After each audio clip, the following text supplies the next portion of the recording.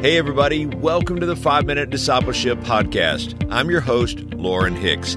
This is episode 438. Thank you for joining me today.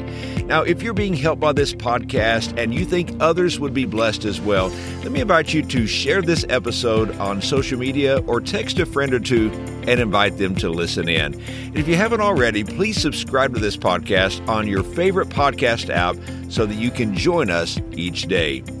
Today in the podcast, we are talking about battling unbelief.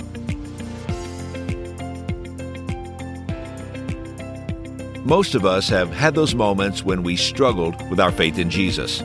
The moments of difficulty usually aren't about our belief in God's ability, they're about His willingness. In other words, we know He can help us, we're just not sure if He will. Thinking back, I have a vivid memory of a time when I was struggling with my belief that God would come through for us. It was a time in the first year of my marriage with Linda.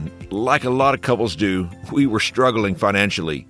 We were working and doing everything we knew to do, but we were still facing a financial emergency. I remember us arguing on the way to church one Sunday morning about whether God would answer our prayer or not. Imagine that, arguing about God answering prayer. I was battling unbelief. Have you ever been there? Have you ever had this internal struggle with unbelief? I wish I could say that I've never struggled with my faith, but that would not be true. Sometimes you and I get weary. We're tired. Sometimes it's hard to hold on. Sometimes we don't see God's hand at work. Sometimes we hear the lie of the enemy telling us that God is not there or that He doesn't care. Many people think struggling with God means that we lack faith, but I don't believe that's always true. Struggling with God is a sure sign that we do have faith. If we never struggle, our faith will never grow. Strong faith is tested faith. There is no other way to grow.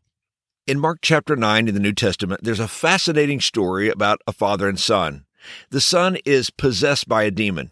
The demonic spirit has made the boy mute. He cannot speak.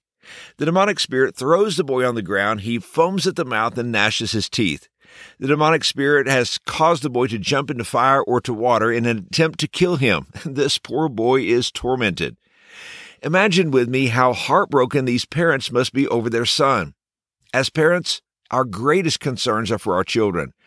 They must have worried every day for the safety of their son, and no doubt they spent everything they had trying to find help for their boy.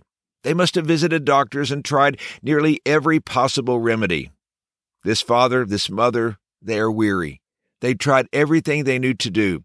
Every avenue has been a dead-end road. But then they hear about Jesus. The father hears that Jesus is in a certain area, but when he arrives, Jesus is not there. The disciples of Jesus are there, and this father tells them the situation. But the Bible clearly says that the disciples cannot drive out the demon. When Jesus arrives, here's what he said, "You unbelieving generation, how long shall I stay with you? How long shall I put up with you? Bring the boy to me." So they brought him. And when the spirit saw Jesus, it immediately threw the boy into a convulsion. He fell to the ground, rolled around, foaming at the mouth. The father pleads with Jesus, "If you can do anything, take pity on us and help us." Jesus responds in verse 23, "If you can, everything is possible for the one who believes." The father cries out, "I do believe. Help me overcome my unbelief." Let me ask you a question. How strong do you think the father's faith was on the way home after Jesus had healed and delivered his son? We would agree it must have been amazingly strong. He arrives to meet with Jesus with weak faith, but he leaves with strong faith. After Matthew's gospel tells this same story, Jesus says something very interesting. After healing the boy, Jesus tells his disciples in Matthew 17, verse 20, "Truly I tell you, if you have faith as small as a mustard seed, you can say to this mountain, 'Move from here to there,' and it will move. Nothing will be impossible for you." And here's today's challenge.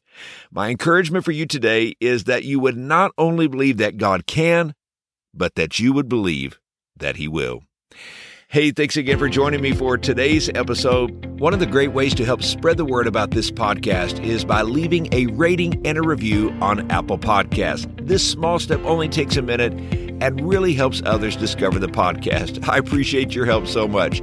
I hope you have a wonderful day, and until next time, let's continue on our journey as followers of Jesus.